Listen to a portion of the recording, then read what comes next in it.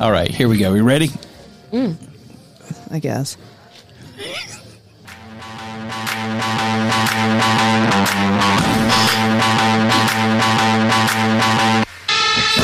Welcome to M Vibes Podcast. Home of good music. Good libations. And good vibes. And welcome to the N-Vibes Podcast.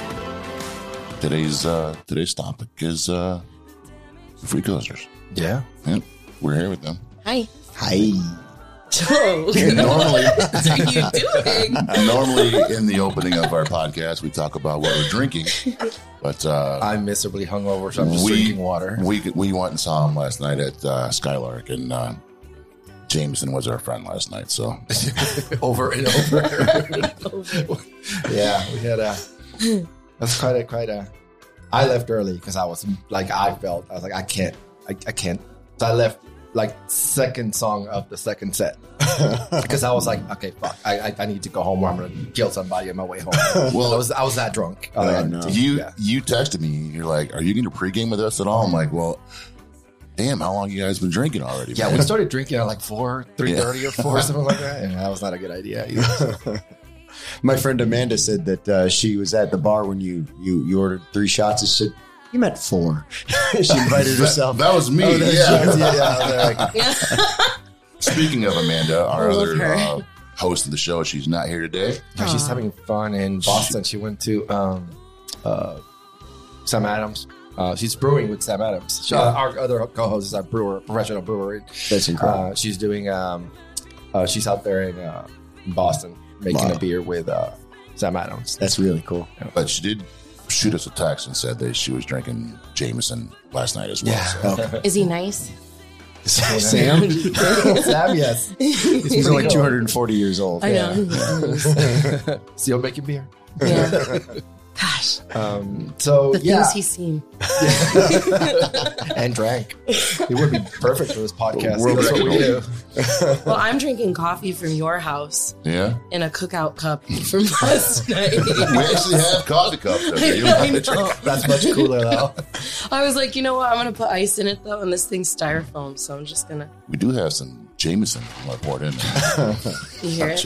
You're always the culprit. That sounds The great. ice. Sounds I'm great on sorry. camera. Nice and cold. All right, well, why don't you guys introduce yourself real quick? Tell us what Yeah. you play in the band. I am John Schiller. I play bass in the band. I'm Claire Liparulo. I play guitar and sing. And we do have the rest of the band here, which don't have enough mics for everyone. They're kicking around making noise. Yeah, so they're in the background. They'll pipe here and pop up here and there. So, so we went to see the Free Coasters. Like, actually, the first time we saw you guys was a few months ago when you came by with the Slackers. Yeah. And, that was the first time I ever heard of you guys, and I absolutely fell in love with your music. I was like, yeah, the Slackers, legendary. I get it.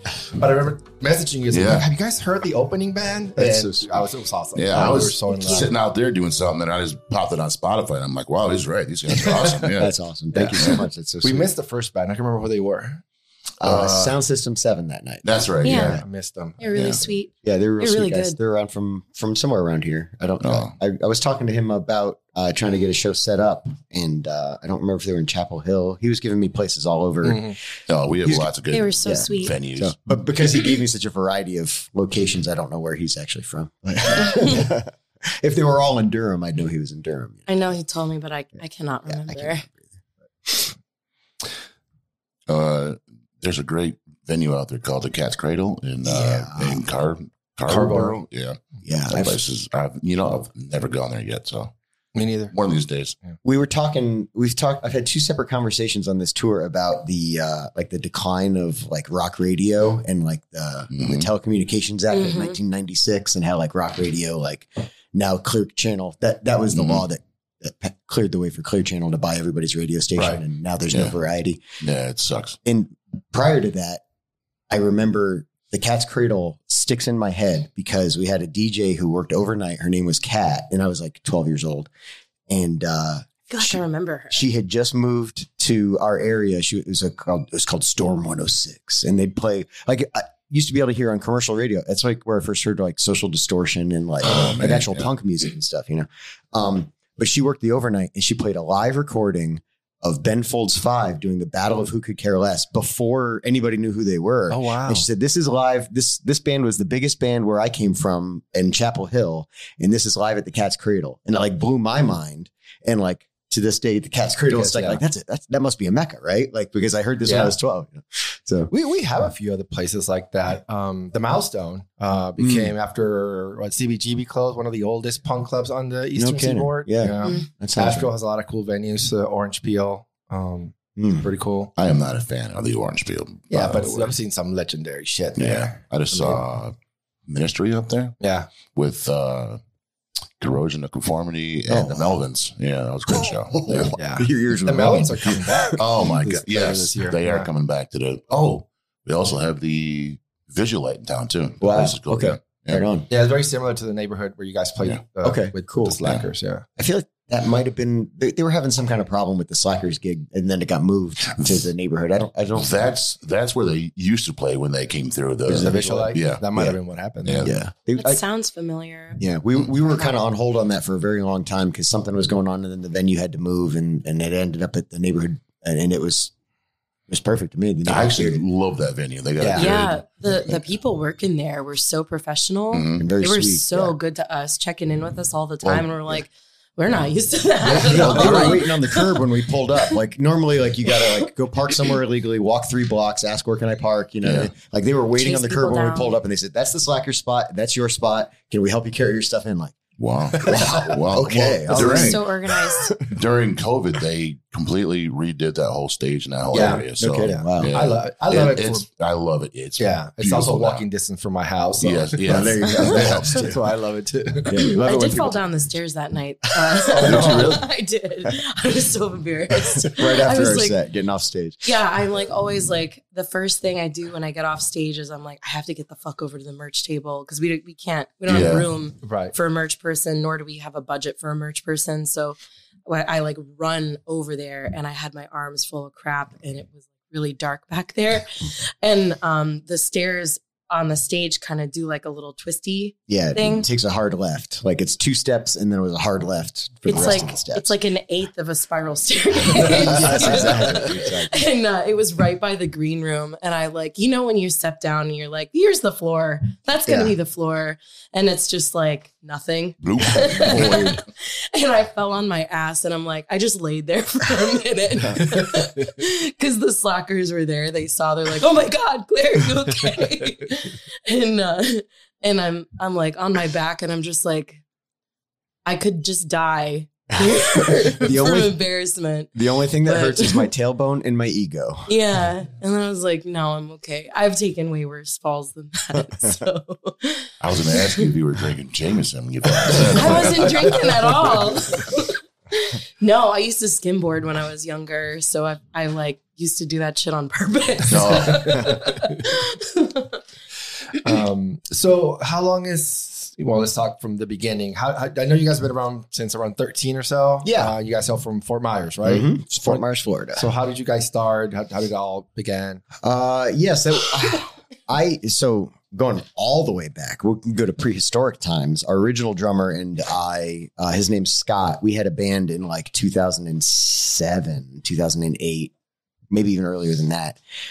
And from the minute that band broke up, I set about trying to start the next one. And it was a bunch of Craigslist ads and strange people answering my ads. And my girlfriend told me I had to go get a storage unit or something because I couldn't keep bringing people like that to her house. I can't believe we actually had the nerve to also have a dating portion. I was like, what? Serial killer. Yeah, no It's kidding. all you're Right. gonna get. Yeah. There's someone for everyone. That's true too. They're not on Craigslist. But when I started kind of getting a couple of people interested at the same time, so it wasn't like false starts. Like I get one guy, but I couldn't get anybody else, and then nothing would happen. But I had like 2 or 3 people at the same time. I went back to Scott from the old band. We go way back. Like I was in his wedding. I was an usher in his wedding. Mhm. But I went back to him, and he had, in the meantime, gotten married, and had kids. And he's like, I don't think I could be in a band. I'd ask him every time I had somebody. He's like, I don't think I could be in a band. It's just not the right time. And but when I finally had a couple of people together, I'm like, no, you can't do it. But can you help me make a demo so I can show it to other people and be like, play it like this, you know? And we started rehearsing for a little while. And then he kind of came downstairs. He's like, I just talked to Megan. That's his wife. I just talked to Megan and we both agreed that I should be in this band. Like, okay, let's hit the ground. Let's do it. Awesome. So then we started writing music and we had like 4 or 5 pieces. We had 2 things that could have been done if we had a singer. And Scott we have this event that goes on, is it once a month? The music walk? Is it every month? Mm-hmm. So once a month. there's an event in downtown Fort Myers called Music Walk, and it goes on once a month. And like every place downtown will like hire a musician and like just put them on the sidewalk, or if they have a stage, they have them on stage. Like there's just music everywhere.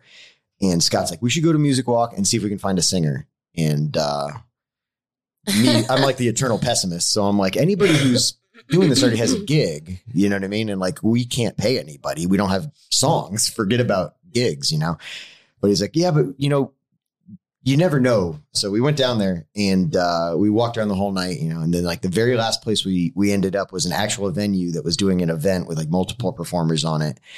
And we walked in as Claire was performing on stage, and we forgot we knew Claire because Scott and I used to live in a house together in 2003 on a street called Victoria Avenue, which we eventually named a song after. And it was like a party punk house and all that. We had friends diagonally catty corner, and they had a punk house called the Hoople House. And so people would end up there from the college, and we'd meet people, and, you know, people would kind of come and go. And that was like, that, I mean, not to digress from the story at all, but that little 3-block vicinity was like a punk rock culture hub. Yeah, it was cool. In Southwest Florida. Yeah. Like it was a tiny, tiny place, but that was where like all the scene kids hung out. They threw touring band punk shows, like house shows there a lot. So it was a really, really cool ass place. Cool people. It all started because there was the city built a skate park down there. It was like city owned skate park, and there was like neighborhoods and like old, you know, like kind of rundown houses, low rent. And one of them was a big old, you know, like 7-bedroom house that had been split into apartments. So all the guys who were working at the skate park would like, well, 3 or 4 of them, like Nevin and Pat, got apartments in that like split up house. And then eventually their friends moved in, even though they didn't work at the skate park. And then they all kind of looked at each other like, between the lot of us, we're paying like $2,800 in rent. Oh, That house down there is for rent right now for $700. It's got the same number of bedrooms. So they moved in there, and then that became like, that was the Hoople House, and they started having punk shows and stuff. And that was really cool. When the skate park closed, they couldn't do shows there anymore. It's like, we'll just do them in the living room. But anyway, Claire was one of the people who had been like showing up at our parties for a little while, and then we kind of drifted off. As a matter of fact, Scott recorded like an EP for you of your solo music like a million years ago. So my friends were going down to the Hoople House for those shows and stuff, and I would kind of like tag along. And I've been playing music my whole life, and so I would go to these things, and it was just completely expanding my universe because I grew up in a really small town. There wasn't a music store there. There wasn't a music scene there. There was nothing. And I had to be bussed like 35 minutes out of town to go to high school kind of place. Oh, I would go nuts in that place. Well, I mean, that's why music became such a big deal when I was so young, because I was just in my room with it all the time. And so it was the thing that I loved the most. And it kept me busy my whole life. So, like I was already drawn to that kind of atmosphere. So I was like, oh, this is really cool. I didn't like feel like super accepted in that scene because I wasn't like, I mean, I've always just done whatever the hell I want, you know? So I go wherever I want. I hang with whoever I want. And I kind of drifted in and out of that crowd a little bit. But my roommates would go down there. They eventually started dating some people in that scene. And I moved in with this girl who was friends with one of my best friends. They went to high school together. Her name's Megan. Probably remember us saying the name Megan. Yes. Earlier. She started dating Scott, who you also heard, he's our original drummer. And they started dating when we were roommates, and he lived with us for like 6 months in our apartment when Victoria House. Yeah, the hurricane knocked the roof off. Yeah. Oh, man. Yeah. That was one coming. That was And the so- Victoria House. Yeah. He had done like recordings for me as a solo artist because I'd been playing out since I was 16 as a solo artist, like doing acoustic folk rock kind of Americana style things, and I still do that now. It's still a big part of my life. And that's how they knew me. And I had met John in passing probably a couple times. Playing soccer. Yeah, we played soccer together. Because all the punk rock kids would get together and we'd play soccer out in a field because that's a super punk rock thing to do.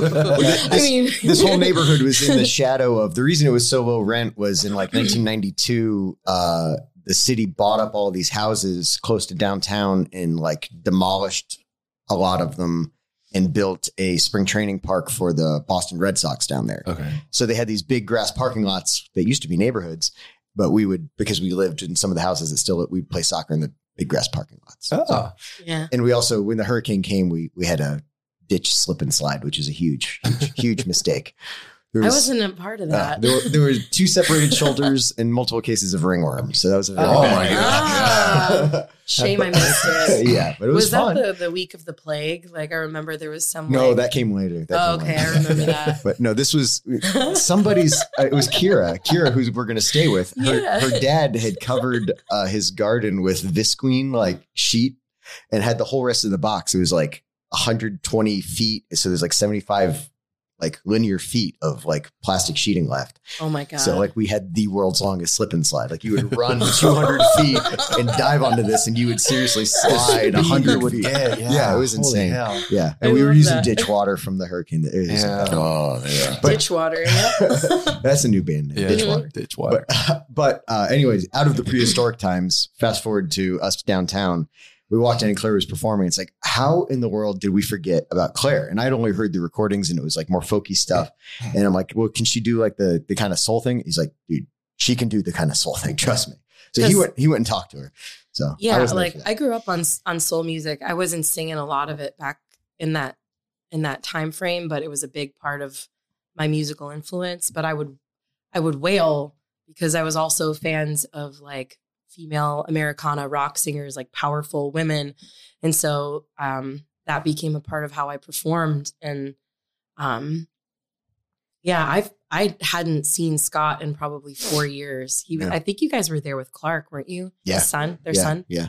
He was like 3 years old or something like that. Something like that sounds like. Last time I had seen Megan, she was pregnant with him. So. Yeah. Wow. No kidding. That's crazy. So and was then, like, oh, sorry, go ahead. Oh no, I was going to say, I only sang 2 songs that night. And it happened to Were be you doing like, a solo? Yeah. Mm-hmm. Yeah. I actually wasn't going to go that night. I was invited to perform down there and I was going to go to this other thing to support a band I knew. And this guy in the scene that I admired back then, he made some post on Facebook and he's like, it's crazy how we go out of our way to support other people's art, but we don't support our own and we don't back ourselves up the way we back other people up. And I looked at that and I was like going to flake on that show. And I was like, because it was only 2 songs and I wanted to go to the other show and hang out with people and stuff. And then I was like, you know what? He's right. I need to make the right decision and I need to back myself up tonight. And then I ran into them. It's the weirdest thing.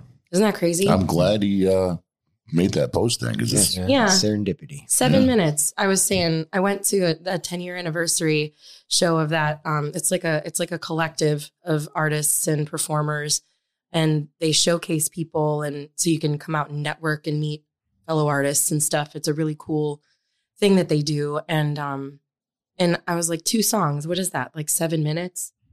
7 minutes of like giving yourself a chance. Yeah. That's like nothing. But look what it became. That's It became what I was gonna say, yeah. 8 the right years. place at the right time. Yeah, I know. We caught 6 minutes of that 7 minutes, Yeah. And I feel like that's so much of what life is anyway. Like you got to give yourself every 7 minute like interval that is offered to you. Because if you don't, then you're just on autopilot Yeah. That's great. your whole life. Yeah, no kidding. So did it take a lot of convincing from them? Or? Well, She had Scott, questions. You want me to play reggae music? Well, I'd never played reggae music. I wasn't into reggae music back then because all I knew of reggae music was like my parents owned a Legend, on vinyl. And all of the reggae bands around us were like white Midwestern kids that were singing in a fake patois. Yeah. And I would look at that and like, I've grown a lot as a person in this band. But even back then I was like, what are they doing? Yeah. what is that? They're not from Jamaica. Like it just felt, and it still feels, it's always felt gross to me when people take on an accent that doesn't belong to them. Yeah, you know, it kind of has a minstrel show kind of feel. Yeah, to me. absolutely. But it kind of like caricaturizes a real human being, you know, like without like a real culture of people that actually speak that way. And it's just, I don't know, and live that. Yeah, it only really bugs me when it's like they're thanking Jah for the herb, and it's like, well, it's kind of somebody's religion, man. Right. You know what I mean? Like, kind of lay off of that part, you know, the Jah part of it. You know? Yeah, yeah, especially No, I know what you mean because it you know it's insulting. I mean, it really is. It's hands down, it's insulting. Yeah. So she was like, "You're not going to make me sing like with an accent, right?" Like, I said that. I was like, I have to sing with like a fake Jamaican accent, right? And they're like, no, we don't want you to do that. Or I was like, I always said, I don't want to. And like, no, we don't want you to do that either. I'm like, okay, well, I don't really know anything about this music. And Scott was like, well, what we want to do is like, you like soul music? I was like, yeah, I love soul music. He's like, you know, like Otis Redding, Aretha Franklin. And I was like, oh, hell yeah, that sounds fun. Like, that sounds really fun. And so I was into some neo soul stuff back then too. I still am, you know. And so I had them learn a Joss Stone cover, a song called Super Sugar Duper Love. Billy. Yeah, it's Joss Stone's covering it too. Yeah, that's what I meant. Yeah. So they I had them learn that song in their style, and they sent me some of their demos, and I was listening through some of them. I was like, damn, like this band's like a real band. They want me to sing for them. And I'd had that opportunity once before, but it was like a cover funk band kind of situation. And, but this was more in line with like what I wanted to do, write songs and play in a band and put my songs out there. Stuff, you know, my whole life I'd gone from thinking I could do anything, and I'd gone into a place where like I didn't think I could do anything, you know? Yeah. And so I was slowly like creeping my way back towards the person that I think I'm probably meant to be, with a person who plays music for people and sings and writes songs. It was a person that I was becoming when I was 13, you know, but in my 20s, I kind of gave up on it for a while, and then I started coming back to it. And that's what that artist collective gave people the opportunity to do. And I was doing that for a few years, and then I met them. So I was in a good place to join a band back then. And it sounded like they learned it more in the style, like we still play that song. Yeah. We'll pull it out. Super Duper Love. If we get an encore and we don't have anything at all left, like, well, we never play Super Duper Love, so we can do that one. Yeah. And it was like that night, we just did a little demo of it, and it sounded like, it felt like chemistry was there. It felt magical. And we sent that demo to Jesse Wagner, along with just a couple of our originals that we had finished by that point. I came in with lyrics after that practice too. I was waiting for my opportunity to interject that. Like you hear, there's this story, and I don't know if it's apocryphal, but about the Cranberries, where they put up an ad in the local record store or whatever, you know, and they left the demo or whatever it was. And it's based on her name. What's her name? Dolores O'Riordan. Yeah. I knew O'Riordan, but Dolores, you know, saw the flyer, got the thing, and showed up at the first rehearsal, the audition, with the lyrics to Linger. Oh, you know, like she showed up with Linger done, and like they're like, okay, well, we're set, we're good to go, let's do it. And we had sent her 2 demos, and she sent us the one recording, and she showed up with lyrics for Fallback and Little Havana, and like the songs were done. And it's like, oh, so this is I didn't know this was a chorus, but obviously this is a chorus. I didn't know that this was, but obviously it is. And like the songs were done, and it's like, oh, okay, well, if you'll come back, we're a band. Will you please come back? You know, that's a really cool story. Yeah, like the way that, like, because like the you know, the like you said, the compatibility is probably, you know, was already there just from both having the creative talents that you have. So exactly, that's really cool. Yeah. And what was really exciting to me coming, like, in my young years, like I was listening to punk rock and stuff, and I was going to like, what is that festival? You're talking about Warped Tour? Yeah, I was. I'm like, see, I'm sorry. It's very I'm like early. brain dead. Warped Yeah. Tour was awesome though. Yeah. And I was illegally downloading stuff on Napster at that point. And like, Napster and LimeWire. Yeah. The reason my computer crashed. Yeah, exactly. Everyone's computer. The virus fact. That's how I learned about viruses. so I was into that music when I was young, but I got really into Ani DeFranco and that kind of music for a while. Lilith Fair. Yeah. That's what I said to Scott when like, doesn't she do like Lilith Fair stuff? He's like, she can do this whole thing. Recently, I discovered that some of those artists are that's not a genre, but it's typically referred to as singing in cursive. No, So we actually want to do an episode on it because I was like, I've never heard of that. That's a really And cool there's way a to bunch of describe most of the obviously all female, and most of them come from that Lilith Fair sort of genre. kind of Interesting. coffee shop Yeah, kind of they, vibe. Regina Spektor's kind of given the she started the whole thing. Okay, But that's yeah. cool. Oh, That's really interesting. I didn't Yeah. know. That it does feel like you say that and like you know what you're talking Yeah. about. Like it does fit, even though you've never heard it. Yeah. well, what I was going to say was that like that was my background at that point. So I had a little exposure to it. But when I joined the band, John and Scott were like so passionate and so educated about ska music, the history of ska music, the history of reggae music, that it would like, and I love learning. So it was exciting to be in a band where I felt like I was learning all the time.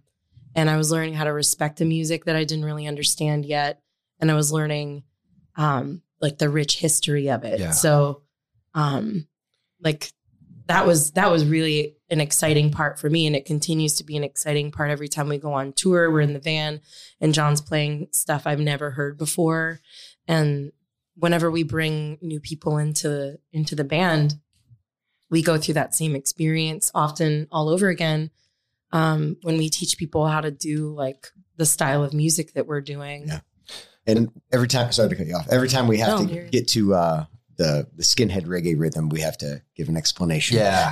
Oh, the first time I heard Skinhead, I was out on Pine Island and Scott's like, he lived in a stilt house out there at the time. Yeah. And Like Pine kind of Island rednecky is island. like swampy redneck. Oh, Yeah. Like, it's a cool place, but it's like, it's definitely out a ways. Right. And there are a lot of bugs and mosquitoes and you're out in the woods and you're in this sweaty little under house shed thing. Has a Deliverance kind of feel.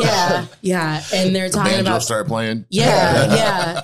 And the mosquitoes are buzzing and the box fans are blowing and and they say the word skinhead to you and I'm looking around and I'm looking at all the exits and I'm like how the fuck do I get out of here? So everybody we've had come out has had that. Pardon? has had questions about, what do you mean skinhead? Yeah. Skinhead rhythm. What are you talking about? Mm-hmm. It's funny, your story, because you were telling it parallels pretty much identically how with my experience with this podcast, because both him and Amanda, our third host, are huge ska fans. They knew we actually, I think it was the weekend before we saw you guys for the first time. We had just done an episode on first and second wave of ska. Oh, wow, and cool. now I love it. Like all I knew was maybe third wave and not in the best of lights. Mhm. So, Yeah, totally. but through them now, but like I have a massive ska record collection because I just absolutely fell in I love with was it. very jealous you bought that Toasters record last night. Yeah. Jealous is a mild word for how you expressed how you were feeling. and that Amy Winehouse You weren't story. there, man. So. I'm gonna kill him. Well, you said the same about that Amy Winehouse that from Two Tone Records. So Amy Winehouse has a whole ska record. Yeah. I know. Isn't it's that awesome. rad? Every time we go out together, either myself, Amanda, and him to go out shopping for vinyl, Yeah. he's found it and Amanda's found it. And it was right underneath my nose both times, and I missed it. So, Oh no. yeah. Your day will come. Yeah. One of these days. So what happened from there? How did you guys get the rest of the members? That They was were basically assembled, when I got there. That was basically but- assembled. The guy who answered my ad and stuck around, like through other guys not working out. It would be like somebody would answer the ad and they'd want to do it, and then other people wouldn't work out, and they'd be like, "Well, this is taking too long," and they'd kind of move on. And this person was Saul, our original lead guitar player. And he stuck it out while we went through a bunch of other guys who weren't going to work out. And then we found David, who was going to play keys. Miss Saul. Miss David. Miss both of us. Yeah. I know. So once I had Saul and David, now I had keys, I had guitar, bass, I needed drums, and we could start doing. So that was where it all started. Once we got those two guys, talked Scott into at least helping me make the demo. Scott decided to join the band, and then we went and found Claire. So we were set. We just added trombone in the last, I guess, since the pandemic, in the last year. It was an idea. Like, we had some on the record. We wanted to kind of be able to do more of that Memphis Horns kind of stuff going forward as we write new stuff. Mm-hmm. And like, well, instead of borrowing people and asking for people and then we go out on the road and live without it, why don't we write organically and get a guy, like a guy to be in the room while we write, So. One of the things I learned while we were doing our Sky episode, which was news to me, is that obviously ska predates reggae as we know it, and it pretty much was directly influenced by British people through American soul music. Yeah, R&B, and that's and mostly what you guys take the inspiration from, right? So, can you tell us about that? How did you select that genre? How did you come to that sound? Yeah, it was, like it's, we weren't necessarily like covering new ground. Like when I listen to the Aggrolites, I can hear like LA funk in there. Like I can hear a lot of like war in the Aggrolites, and they were obviously a going concern before we got started. And like Westbound Train, you hear a lot of like Motown, and like in their later stuff right before they kind of went on hiatus, like some of the Philly sound kind of coming in. And I'm like, it doesn't feel to me like anybody's doing that swampy like Memphis thing, which is to me even more direct. Like that's like the New Orleans and the Memphis stuff is like kind of what they could get on the AM radio down there that was kind of mixing in with the jazz.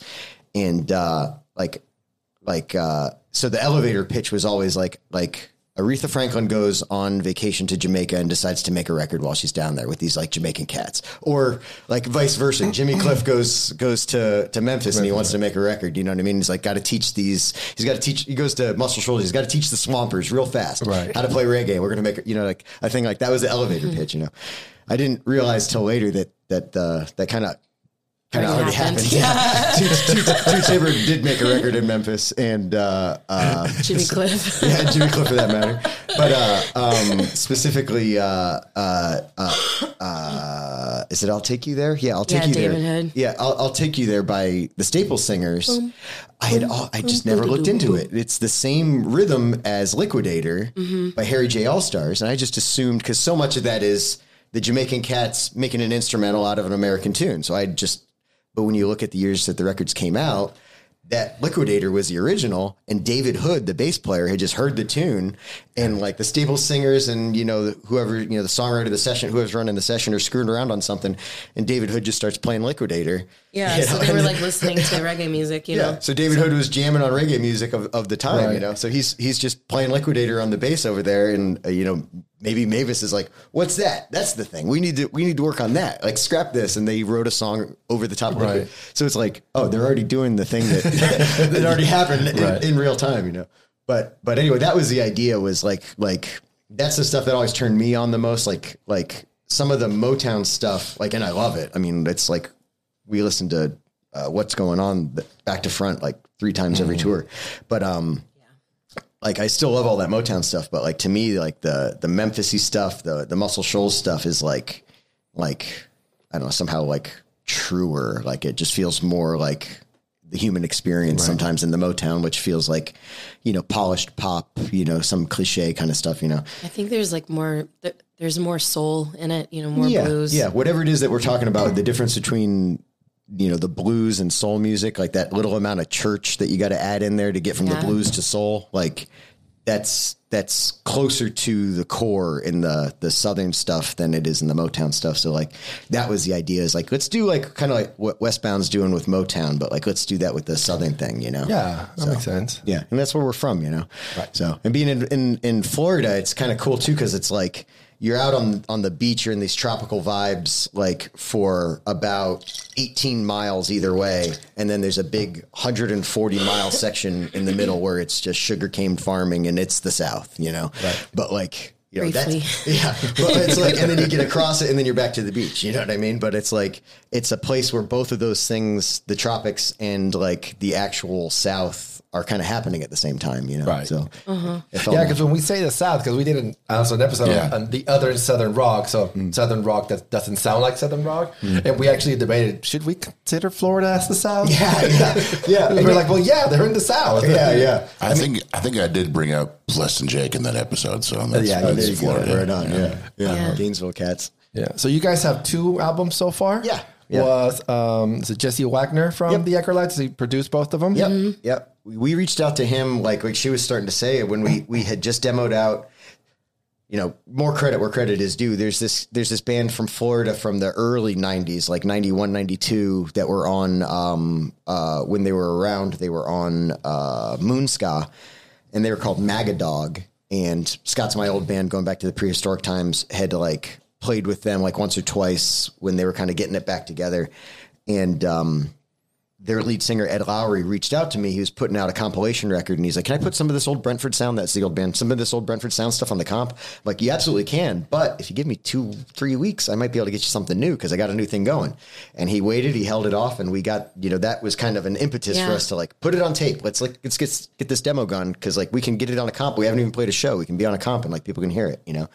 And because now we had this good demo, like we were sitting on it, it's like, oh, it sounds pretty good. Like Scott, again, the optimist to my pessimist, like is like just blindly reached out to Jesse Wagner, like messaged him on Facebook. Have you ever produced a record? Well, I mean, kind of like we all kind of produce the Agalites records. Yeah, but have you ever produced another band? Like, no, I never. Would you ever want to?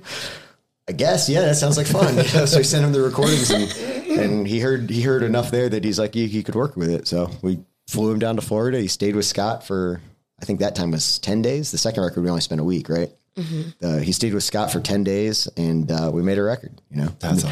When we went to make the second one, we were like, let's do the same thing. Everything worked out so great. Let's bring Jesse down. Let's have him crash with us. Let's get a studio. Let's make a record. You know? We were a lot more prepared the next record. Yeah, the second time we were a lot more. The first record, I feel like a lot of it was rushed because we were like, oh shit, we have this deadline. We got to get these songs written. Yeah, we were fitting it into Jesse's touring gap. Like it was what he had available. Right. And it's like, it's May, that's September. You know, we've got 5 and pieces of 3 more. So there's 8. So now we need to finish those 3 and get 4 from whole cloth. You know, that don't exist at all yet. We'd been a band at that point for like 3 months. Wow. So, you know, like we formed in like February of 2014 fully. I joined in February of 2014. I got married that April. So I was out for like a month of that. And then we recorded in September. Yeah, it was September, yeah. Oh yeah, and in between there, my father died.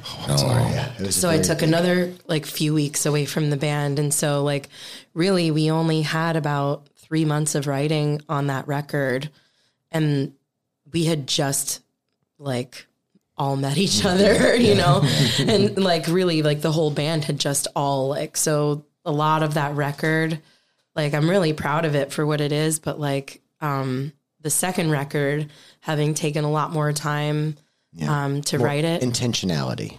There was there was a lot more time and intentionality, but you know, we took 3 years instead of 3 months to write that one. And I think you can hear the difference in the sophistication of it. Like we're really, really proud of that record. Yeah. And we were better players by the time we made this one too, because it was several years after the first one. Played about 250 shows in between too, so that'll tighten you up. Yeah, I learned how to play rhythm guitar for reggae music. I didn't know how to do that.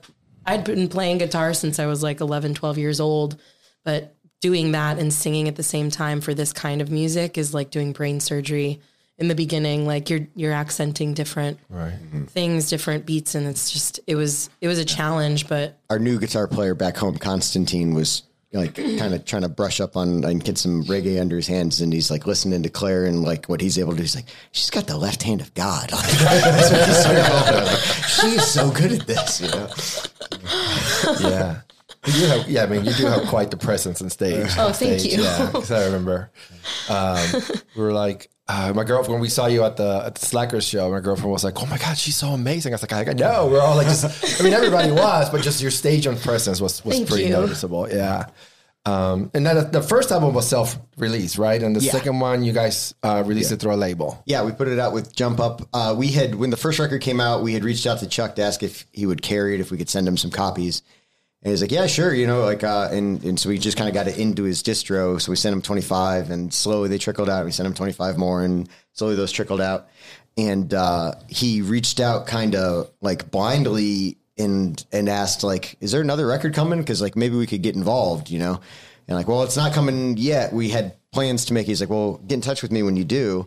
And we didn't, because that's the kind of person I am, I guess. I just, you know, I don't know. Even somebody who can really help me, I'm not going to ask for help. Even somebody who said, let me know when I can help you. Give me a date when I can help you. I'm still not going to ask that guy for help. I don't know why.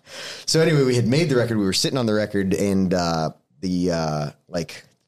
we had made the record and we weren't ready to release it. We didn't have the money to release it. And then he reached back. I was like, I think I saw on Instagram that Jesse was down there. Did you make this record? Like, yes, we did. He's like, aren't we putting this record out? I'm like, oh, well, yeah. I mean, if you're bringing it up, sure.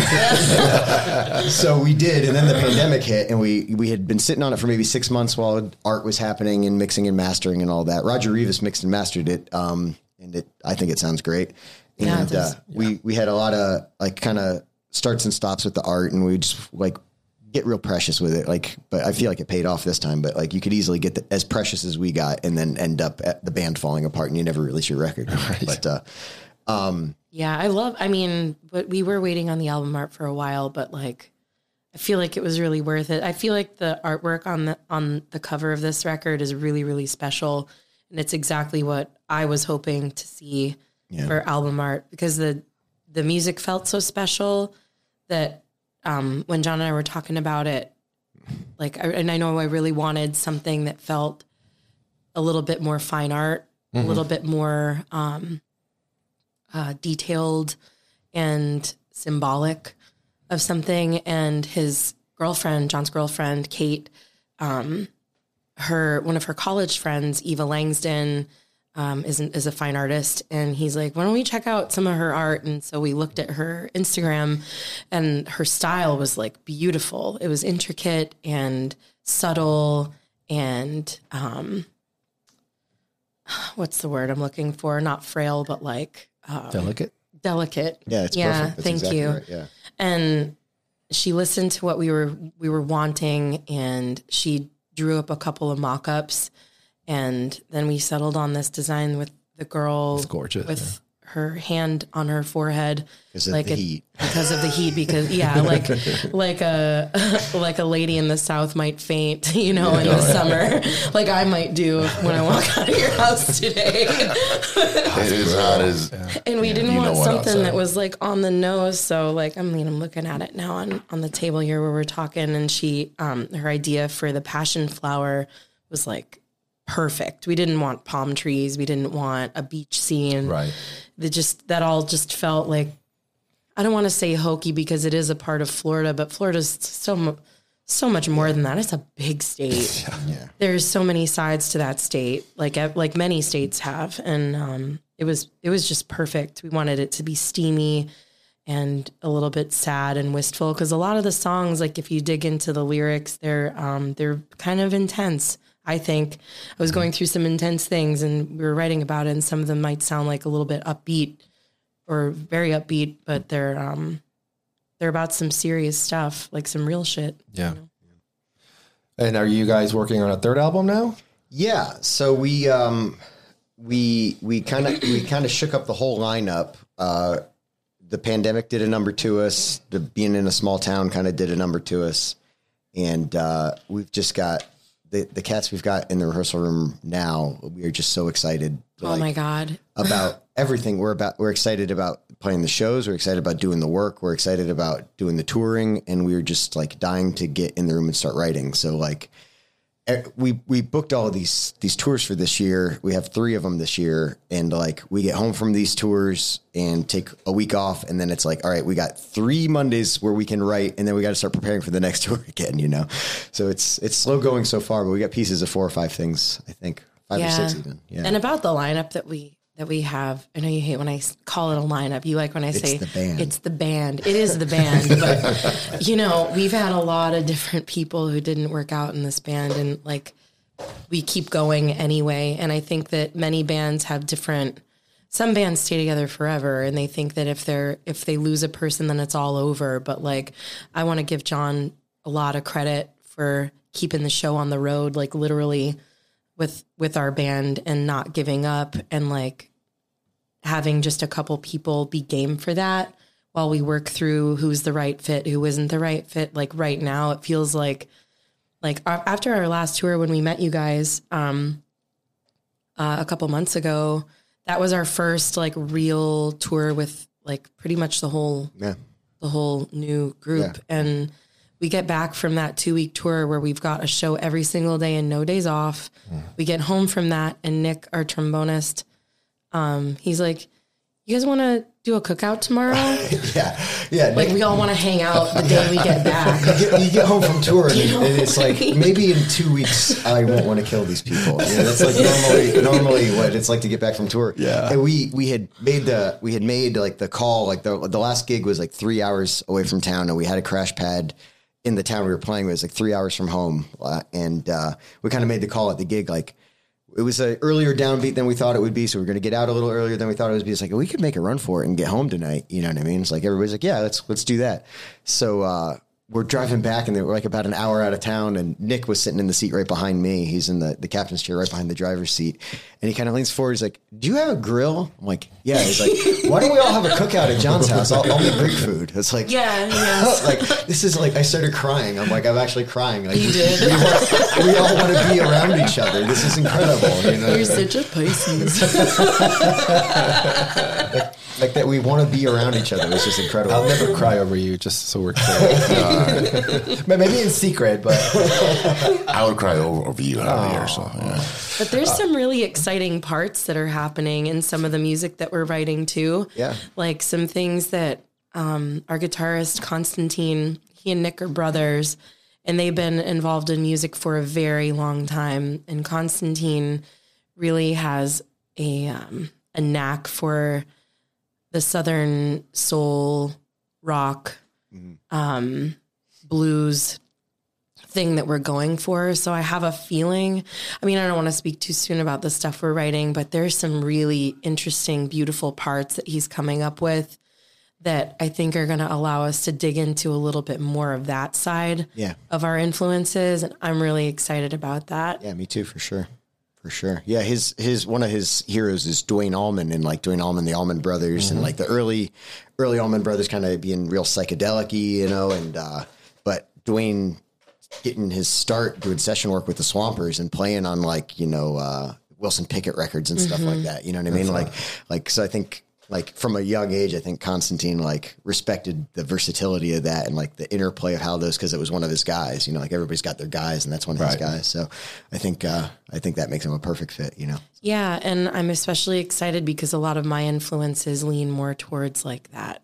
Or like a lot of the music listening I did even as a child was like Creedence Clearwater Revival and Bonnie Raitt and like some of my vocal idols are like Susan Tedeschi.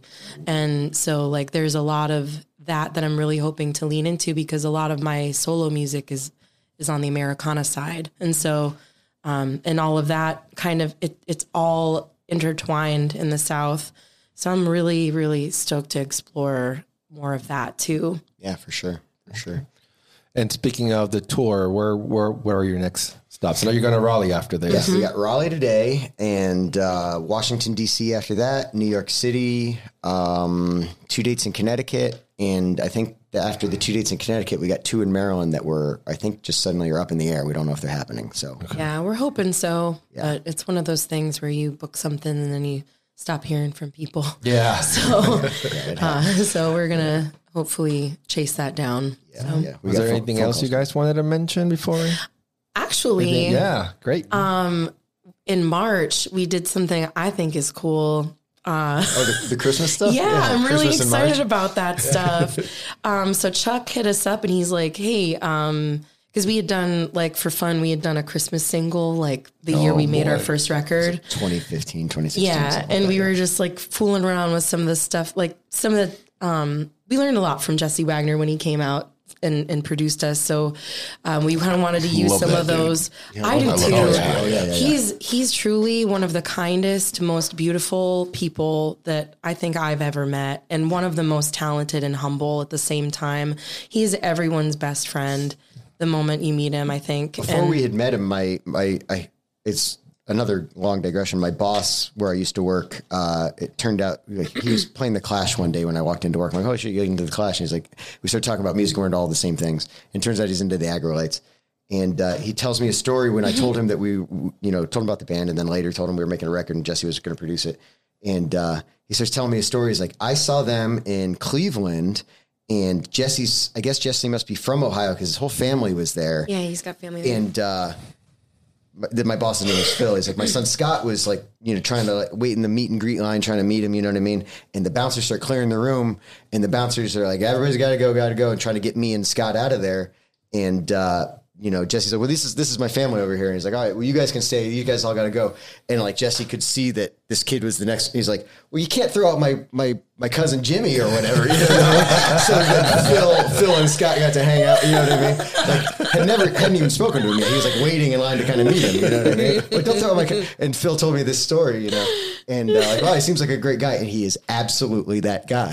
Like when I did finally get to meet him when he came down, he was absolutely on point. Like, he was exactly that guy. Yeah, we learned like he was really great working with us in the studio. We learned a lot, and he was like cool about the way he showed it to us. So it was a really good learning environment. So we wanted to try and record a thing with all of the those gifts that he gave us, So we recorded a Christmas song for fun, and Chuck was like, you guys had that Christmas song back in like 2015. Yeah. Would you guys want to like re-record that, re-release it or something? And we're like, yeah, we could do that. And then he was going to put somebody else on the B side, and he's like, well, I don't know who I would put on it.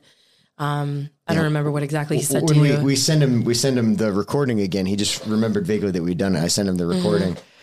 And I'm like, I don't think the performance is, good enough. The recording quality is good enough. He's like, I think we could put this out as it is. And I'm like, well, I can't I got new guys in the band. Like, we didn't want to do that. We're not going to do that. And he's like, all right, well, if you're going into the studio, you got to give me a B-side too, because I can't put a band on the other side of this. That's what he said. He's like, I can't put another band on the other side of this. Like, it wouldn't be compliment. Fair. Yeah, it was very sweet of him. That's awesome. Don't let it go to my head, but it was very sweet. So that's coming out soon? That'll be coming out in, I guess, November. Yeah. Yeah. He's going to try to get it out just in time for Christmas. So. It's going to be a 45. Yeah. 45. Yeah, for you collectors out there. I'm really excited about it because I love Christmas songs. Yeah, I do too. I love finding new Christmas songs. Like, the same old boring songs over and over. I like finding something new. So, I would have loved to have written one for this, but we just didn't have the time. So we re-recorded that song, which was Stevie Wonder. What Christmas means to me. Yeah, but I'm really, really excited about the other song that we chose to do is Donny Hathaway. This Christmas. Oh. Yeah. It turned out like I'm really proud. I love it. I cannot wait to hear it. Yeah. And it's the first thing on tape with like the new band. So like it's like the first step in the direction of what I think the record's going to be. You know what I mean? So it's cool. We're excited about it. Yeah. It'll hold us up until the album actually comes out. Yeah, well, that's exactly how it came up. Was I was talking to Chuck, and we knew the record was going to sell. We were going to need to do a new pressing. We knew that we wanted to put out a new record, and the timeline, like when can we get it recorded? How long will it be sitting in production before it's available? And it's like I don't want to go like 3.5 years between records like we did the first two, and have people kind of forget about us. So I was kind of talking to him about like what do we do in the meantime. And that's when he's like, you guys did that Christmas single. Would you do a thing like that? And it's like, so that's actually how it came up, was like trying to space it out and stay relevant and stay productive, We're talking about doing a live recording. Yeah. It might be a little arrogant for a band with only 2 albums to do a live album, but we'll do some of our favorite covers on it. I was going to say, exactly. Some covers on there. Yeah. Like but, Marvin Gaye cover you guys did. That was awesome. Yeah, when we toured last spring, we were playing Motown up in Motown, and we were like, people were like, that was like some audacity, but didn't Gene Navarro say that? Yeah, he did. Gene Navarro was like a lot of people come into Motown and want to play some Motown, and it's kind of, hey, maybe don't step on it, but that you guys Holy impressed. Shit. You did all right. A lot of those artists that were on Motown are actually all from the South. Yeah, Yeah, for sure. exactly. For sure. Yeah.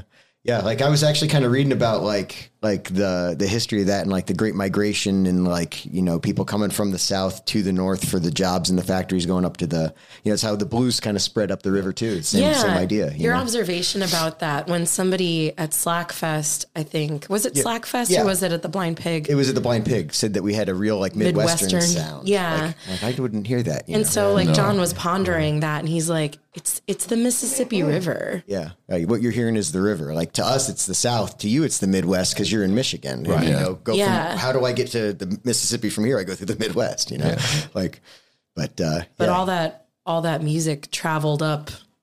Yeah. Yeah. It just kind of, you know, the Great Migration from the South, you know, like the first generation, you know, children of freed slaves and then their grandchildren moving from the South to the North and kind of following the factory work and bringing music with them, you know. But the thing that I know we're probably running along, the thing I want to talk about is the August tour that we're going. Yeah, that's exciting too. I like, there's so many fun things that we've got going on this year. Yeah. I'm like, it's been a busy year already. We're going from Florida to California and back through Texas and New Mexico and Arizona, which we haven't done since 2019. Yeah. The first time we did it early in 2019, we kind of like try to lay out, like we do a lot of bar work back home to kind of pay the bills and like keep up a band fund to do the other stuff, you know. And we kind of have to lay out like what are we not going to book locally so that we can do tours. So that year, 2019, we had laid out, you know, like in April or whatever it was before it gets too hot, we'll go out west and then we'll do June, we'll go up, you know, the Eastern Seaboard and we'll figure out November when we get closer to it. And the West was so good to us that we did it twice that year. We did it twice in 2019 and we haven't been able to go back since, you know, because of the pandemic, you know, so we're really excited to go back through there. So. Yeah. Sometimes when we do the Northeast, it like hurts our budget a bit, but I'm not sure why that is, but every time we go West, especially through Texas, especially Arizona, it's like people show out in those states for our shows. And it's just really, really awesome. Yeah. Every time we go through there. Yeah. We haven't done the Eastern Seaboard with like a sense of purpose the way that we should have. Oh, true. We haven't really like built it the way, like I was saying last night to some people, like these two gigs, that Slackers gig you saw us play was between Florida and Washington, DC. That's the first one we ever played because we're kind of at a level up until recently where our best bet is to find a band, have a local band approach the venue with a package with us on it. And we can get it set up that way. And there just weren't either bands that fit with us, bands that we would message them. They just wouldn't message us back. Maybe they didn't like us. You know, they didn't like what they were hearing. They didn't think it would be a good fit, whatever it was. But in DC, Andy and formerly Mike of the Fuss first time we reached out, they're absolutely fantastic. Took care of us. And then they set us up going north from there. So they didn't have anything south of there either. But like we're like kind of backfilling. Like we've been doing this for 7 years and like we got nothing in the Carolinas. Like we need to like kind of like focus a little bit. So we did 3 Carolina shows on this run and we'll have to keep doing it in the future, you know? Yeah. Can somebody like start, since we're on a podcast, can somebody start some bands down here? That, like ska, reggae, you know, a little bit of soul. I was thinking about it. I'm gonna, once we get off, I'll actually have some suggestions around here for you. Perfect. You guys are the best. That'd be great. Yeah, that's exactly what we need. But yeah, people can check out our website and find those dates going out west. So we haven't played any other music yet on this. We talk a lot. I'm sorry. You get me talking. We can't. That's fine. We can just intro it and outro it with. Okay. Did you have any other questions for them? No. All right. Well, I was thank you going to guys. ask them what they listen to in the van, but lately all country music, like really? Classic country. I've been on a George Jones kick for about 3 years. Oh, okay. And that's not bad then. Yeah. Like the classic country. It's only the good stuff. A lot of Jason Isbell. To be honest, that's my stuff for the new stuff. A lot of Jason Isbell. Yeah. There was a stretch in 2019 where I was for Phoebe Bridgers. In my Spotify at the end of the year it was 2018. I was in her top 0.1% of listeners because I made the band listen to Phoebe Bridgers for like 7 hours at a time. Then I moved back to Jason Isbell and it's been all, you know, country stuff since then. James McMurtry. Yeah. They made me stop playing James McMurtry yesterday. People were crying in the van. So they're like, we've had enough. We need to move on. you know. Yep, moving on. Yeah, but I've got like staples that elicit like an emotional response in me and like bring me to a place. Like that's why, if I'm doing like a 9-hour drive, that's why like What's Going On gets played front to back and then flip it over, play it again, you know. Or if we're driving through New Jersey, then it's Bruce Springsteen. We try to have fun like that. You know what I mean? We try when we can think of it. You know, we when we saw the sign coming up for Gary, Indiana, we put on the Jackson 5, you know what I mean? Yes, yeah. Listen to the staple singers when we were in Chicago, you know, that kind of thing, you know. And sometimes he'll allow other people to play music too. Very, very rarely. I do drive. Sounds like me when I'm driving. Y'all got headphones. If you don't like it, put on your headphones. I never complain. You have to like, man, can we listen to our music now? No. No. She'll say, why? Because yours sucks. I'm sorry. No. Oh my God. Yeah, when you're driving me around, then you can play it. Yeah. But yeah, Jason Isbell, a lot of classic country, Patsy Cline, George Jones, and Marvin Gaye's a staple. And sometimes in the middle of the night, I will play the ambient records by Brian Eno because that relaxes me. I put it on my headphones. Music for airports. Yeah, that's a big one for me. Yeah, so I play music for airports in my earbuds normally. I don't make anybody else listen to that. So they might be, what in the world is happening? I listen to a lot of that because I work in front of a computer all day, so that just helps me focus. Yeah, for sure. Yeah, Sometimes he'll take my suggestions though. He'll let me play some Pine Grove. Yeah, she turned me on to Pine Grove. That stuff is really good. If you haven't heard Pine Grove, you got to check them out. Yeah, they're phenomenal. Yeah, I'll check them out for sure. Yeah, it's good. It's cool because like the first record she put me on, like it's like indie rock, you know, with kind of a punk rock feel, but real Southern kind of feel too. Like it's equal parts Southern and punk rock, but mostly indie rock. And like the band feels like the band was at full fidelity, but the vocals were lo-fi, and like it just like it was kind of cool. It had an effect of like making me from the very beginning strain to listen. So like I got it faster than if it had been clear and right on top and in a weird, you know what I mean? But it's really cool. So she turned me on to that. It feels like they just did it at their house. So it has a feeling of like intimacy already. Yeah. But also like you feel like you can see the ceiling fans spinning above their heads, you know? Exactly. Like no AC in the room. I definitely got to check that out. Yeah. Cool. They're cool. They're really good. So that's probably it. Freecoasters.com. That's where we can find thefreecoasters.com. Music. Oh yeah. If you go to thefreecoasters.com/music, that's like our like all links in one place page. Okay. Like you can find Facebook, Bandcamp, Instagram, all of that's going to be right there if you go to /music. Okay. Net Nanny. Yeah, make sure you whitelist us on your Net Nanny. So Net Nanny.